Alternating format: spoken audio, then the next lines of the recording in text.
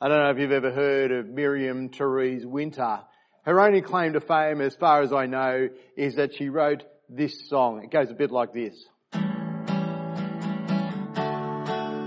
cannot come to the banquet, don't trouble me now. I've married a wife and I bought me a cow. I've got fields and commitments that cost a pretty sum. Pray hold me excused, I cannot come. It goes on. Do you know it? It was a popular Christian kids song back in the day. It was written in 1965, and it's been sung by campers and scouts and Sunday schoolers and girls' brigaders down the years, all since the time it was written. And it's fun, especially when you change the lyrics like we did as kids. I bought me a wife and I've married a cow. Hilarious fun for little boys and pretty fun for big boys too. But with or without the changes, it's such a light-hearted song. It's fun to sing, almost too light-hearted given what it's saying and the parable that Jesus told that it's based on. Because in reality, the parable that Jesus told about the great banquet, this wedding banquet, is a dire warning about the kingdom of God and how stupid we would be if we were to exchange the kingdom of God for the fleeting froth and bubbles that this world has to offer, which cannot satisfy and will not last. And it's entirely appropriate for this Easter Sunday because Jesus is the only ticket into the feast, and particularly what he did at Easter. His death on the cross is the ticket in. He paid for our admission, and he was paying for us to join him for eternity.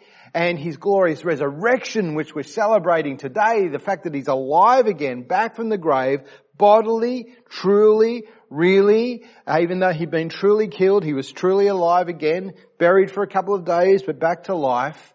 It's the signal that the feast of heaven has begun, and it's the call to come to the party, to RSVP now.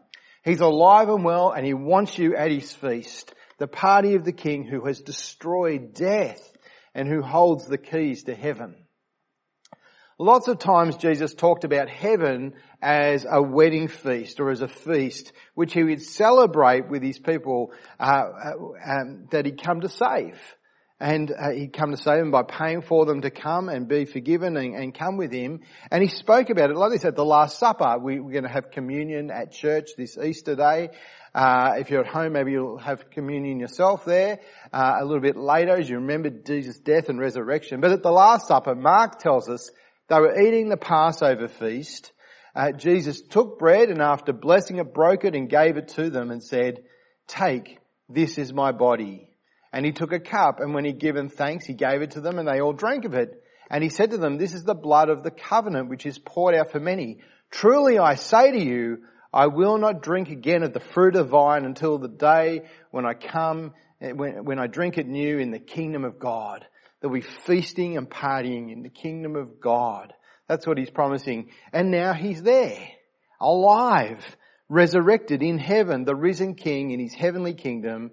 And here is the invitation for us to come. Now the occasion that Jesus tells the story of the great banquet was a few weeks before his death. It was at another feast, in fact. It was the party at a home of a prominent community leader, a moral conservative from the religious right, a Pharisee.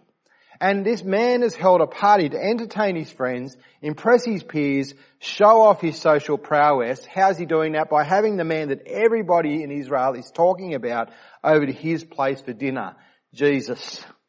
And if you were even remotely aware of the dealings between Jesus and the Pharisees in the Gospels at all, you should expect that things are going to explode.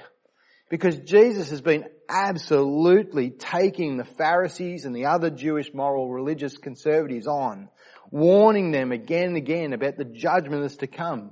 In chapter 11 of Luke's Gospel, he's told them, "Woe to you, Pharisees, woe," that pronouncement of God's judgment, "woe to you, you religious hypocrites who show off your religion but neglect justice and the love of God.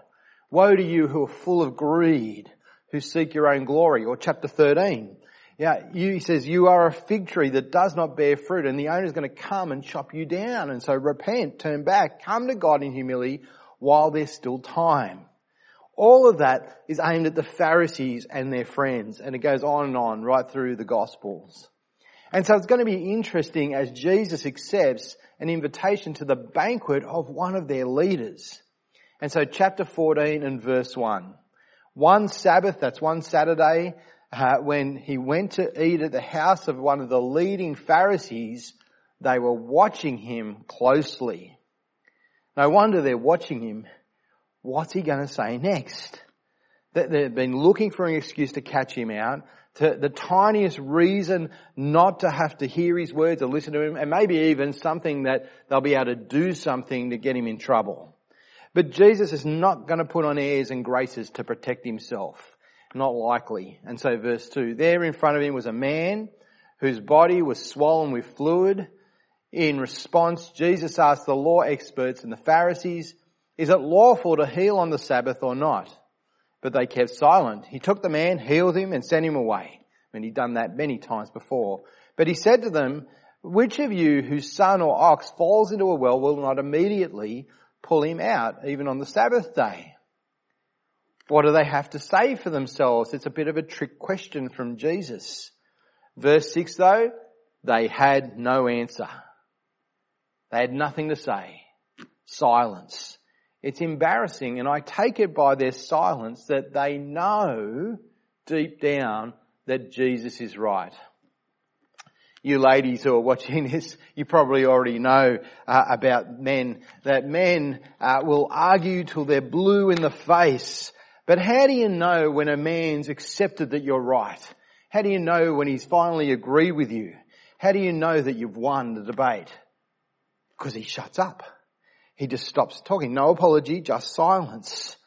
Because it's so obviously true what Jesus says. Just like everything that Jesus has spoken about them on all these different occasions. It's hard to hear. They don't want to hear it. And I guess there are times when we don't want to hear that we're wrong either. But Jesus won't let them and he won't let us off the hook and avoid the truth. Because he loves us. He loves us enough to warn us when we're being stupid and when we're heading for destruction. It's actually the merciful sternness of God that there are warnings in the Bible. In love, he warns us when we're facing disaster. The moment that someone stops telling you off for being stupid is the moment they've stopped caring for you. And so Jesus goes at them again, and he starts with the guests who are at the dinner party there. Verse 7, he told a parable to those who invited, when he noticed how they would choose the best places for themselves. He says, when you're invited by someone to a wedding banquet, don't sit in the place of honour, because a more distinguished person than you may have been invited by your host. The one who invited both of you may come and say to you, give your place to this man, and then in humiliation you'll proceed to take the lowest place. But when you're invited, go and sit in the lowest place so that when the one who invited you comes, he will say to you, friend, move up higher. You'll then be honoured in the presence of all the other guests. For everyone who exalts himself will be humbled, and the one who humbles himself will be exalted. Now, he's not really giving tips on social graces and how to make it in the world. He's giving a basic principle of God's kingdom, that the humble will be exalted, and those who exalt themselves, who build themselves up and puff themselves up, want to make themselves look, they'll be humbled. And he's saying God is the one who's going to do the exalting and the humbling. And so this is huge. This is totally the opposite of the world. The air we breathe, the message we hear, in the times in which we live and operate, say that it's all about you and you getting ahead, putting yourself out there, proving that you're the best, never taking second place. You just do you. Can you think of anyone who actually believes Jesus here? That he who humbles himself will be exalted? Nobody believes it. No, nobody believes that he who exalts himself will be humbled. Canberra doesn't believe it, and the politicians down there, neither party, you're not picking on anyone in particular, sports people don't believe it, do they? Right? What footballer says after the match, well, you know what, I'm just a big lump of a guy. I'm pretty stupid, and what I do is I chase a pigskin around for a living. I'm not really good at much. I'm not really that important. None of them say that. Big business doesn't believe it. Imagine executive position available only to the especially humble and lowly of heart. No one to get the job. Do we believe it? This is basic kingdom truth, underlying the whole gospel and the way of salvation. Peter, having heard this very conversation, will say to his friends in 1 Peter 5, verses 5 and 6, God opposes the proud, but gives grace to the humble. So humble yourselves under God's mighty hand, that he may lift you up in due time. But Jesus goes one step further. He's had a go at the guests. Now he's going to go for the host who so kindly opened up his home to Jesus and all these lovely people. Because in fact it wasn't kindness that made him open his house, it was something else. And so verse 12. He also said to the one who had invited him, when you give a lunch or a dinner, don't invite your friends, your brothers or sisters, your relatives, your rich neighbours, because they might invite you back and you would be repaid. On the contrary, when you host a banquet, invite those who are poor, maimed, lame or blind, and you'll be blessed because they cannot repay you, for you'll be repaid at the resurrection of the righteous. And you think to yourself, well, who does that? Not me. I like it when my friends come over. I like impressing them. And deep down I know it's because they'll look out for me if I look out for them. They'll invite me to their place if I invite them to mine, and I'll feel ripped off if they don't do it. Who'd invite the poor, the crippled, the maimed people, the blind people over who'll never do anything for you? The riffraff, they might damage something when they come over. And think what the neighbours are going to say. I won't look stupid to my friends who'll think, well, you invited them but not us. And who does that? God does. That's the point. God does. And Jesus is going to drive that point home with force in the story of the great banquet. A parable which at one and the same time is about the enormous generosity and love of God. But it's also about the sheer stubborn foolishness which leads many people to destruction. And it's so incisive. It's like a spiritual scalpel doing the operation on our hearts. And so verse 15. When one of those reclined at the table with him heard these things, he said to them, blessed is the one who will eat bread in the kingdom of God. Yeah, well, it would be great to be at the feast in the kingdom of God. Oh yes, Jesus. What a lovely thing to say. Then Jesus told him, a man was having a large banquet and invited many. At the time of the banquet, he sent his servant to tell those who were invited, come, because everything is now ready. You can imagine the scene at the house of this feast. The decorations are up. The tables are laden with all kinds of sumptuous food. The waiters are standing by with trays of champagne and the hors d'oeuvres, or, as we say down here in the southwest, the horse d'oeuvres. Everything that's needed to make it a wonderful time, a memorable day, a fantastic occasion, a spectacular feast is on. It's not a private little do, it's abounding generosity. Lavish food in huge quantities to satisfy the hungriest guest. In fact, for a very large number of guests. And as the parable develops, it's clear that it's a picture of the kingdom of God. This is what heaven will be like, this feast that's sumptuous and abundant, lavish. A celebration, a banquet, satisfaction, enjoyment and love with the one who owns everything.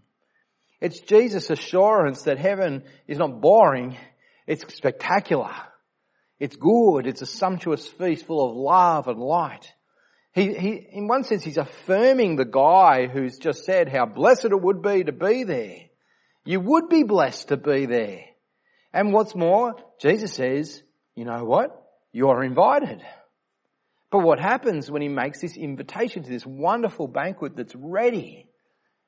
Well, no one comes. No one. Every single guest makes excuses.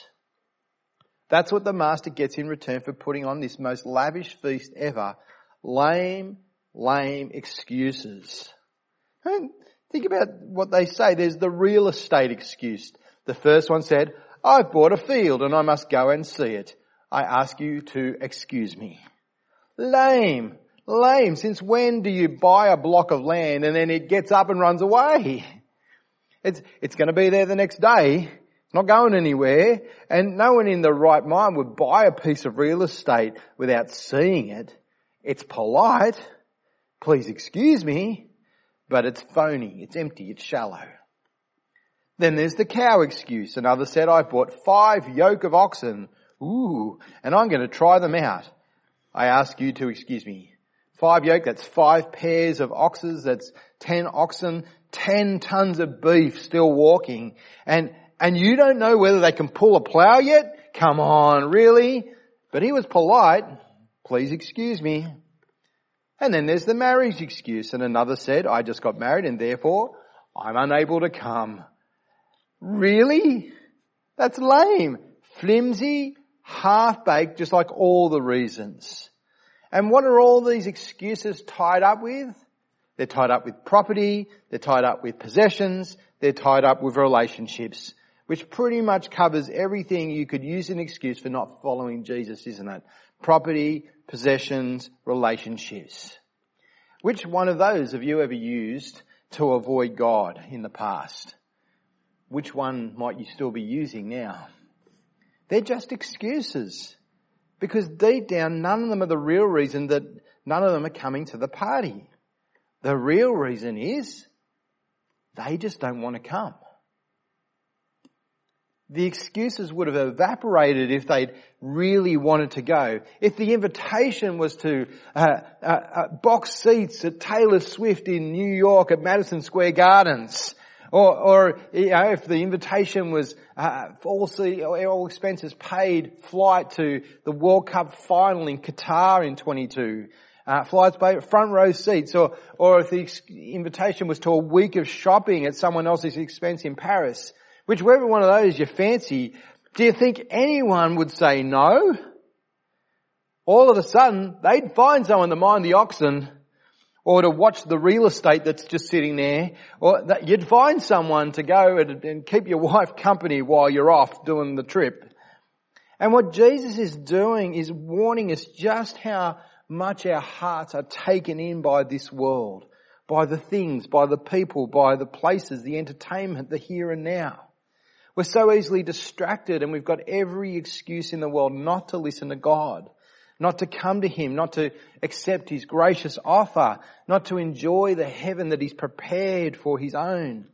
In fact, that's the real guts of the problem that we've all got with God, really the problem that He's got with us. Do you like your house and garden more than you like God? It's a simple question. Are you more interested in your car or the car that you want more than God? Who would you rather be happy with you? Who would you rather spend time with? Your wife, your husband, your friends, or the one who made it all? The one who will call you to account?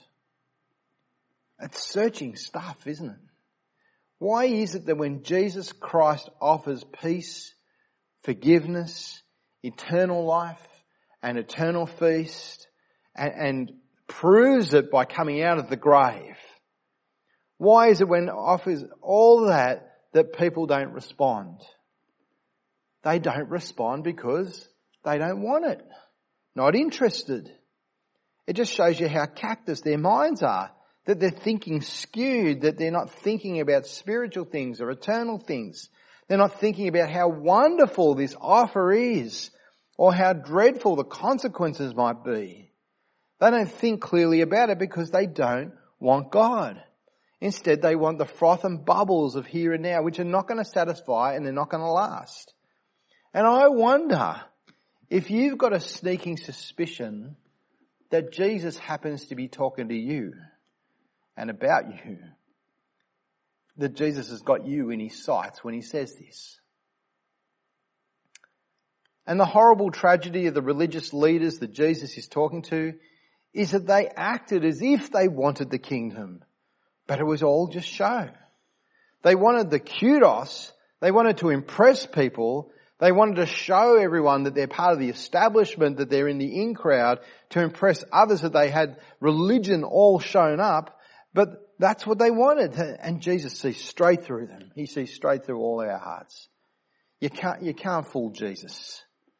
And though they probably already felt the temperature rising, knowing that Jesus was having a go, they would have absolutely choked when they came to the next bit, when Jesus came to the next bit. Verse 21. So the servant came back and reported these things to the master. Then in anger, the master of the house told his servant, "We'll go out quickly into the streets and alleys of the city and bring in here the poor, the maimed, the blind and the lame." And here's the amazing generosity of God. He's inviting everyone, anyone. His invitation, yes, it's to the nice, the middle class, the church-going Pharisees, but it's also extended to the scum of the world, to the outcasts, to those not part of the in crowd. The beggar on the street corner with the cardboard box saying, give me your loose change. The drunk living on the streets under the harbour bridge, totally disconnected from family, disconnected from sight, even disconnected from himself, mentally unstable and ragged and stinky. The odd kid at school who no one hangs out with. Anyone, everyone. The rich man in Jesus' story, he wants his place filled. His generosity is overflowing. Heaven is for anyone, no matter how tired, how guilty, how disastrous their life, how pathetic, how worn, how spiritually bankrupt they've been until now. He opens it up to all. And they flood in. This wretched crowd flow into the banquet. And there are still empty seats. So verse 22, master of the servant said, "What you ordered has been done, but there's still room." Then the master told the servant, "We'll go out to the highways and the hedges and make them come in so that my house may be filled." He's not saying go out and point a gun at people so they become Christians. He's not setting up the Spanish Inquisition. What he's saying is, this is so urgent, the party's on. Go and get them, compel them, persuade them, show them how awesome God's over. Bring them in. There's so much joy and promise and hope in what Jesus is saying. Come and feast with the King in his heaven.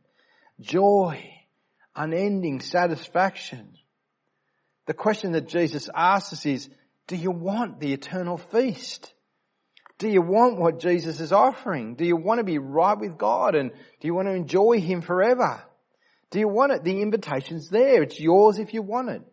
Jesus has paid for you to come by his death on the cross.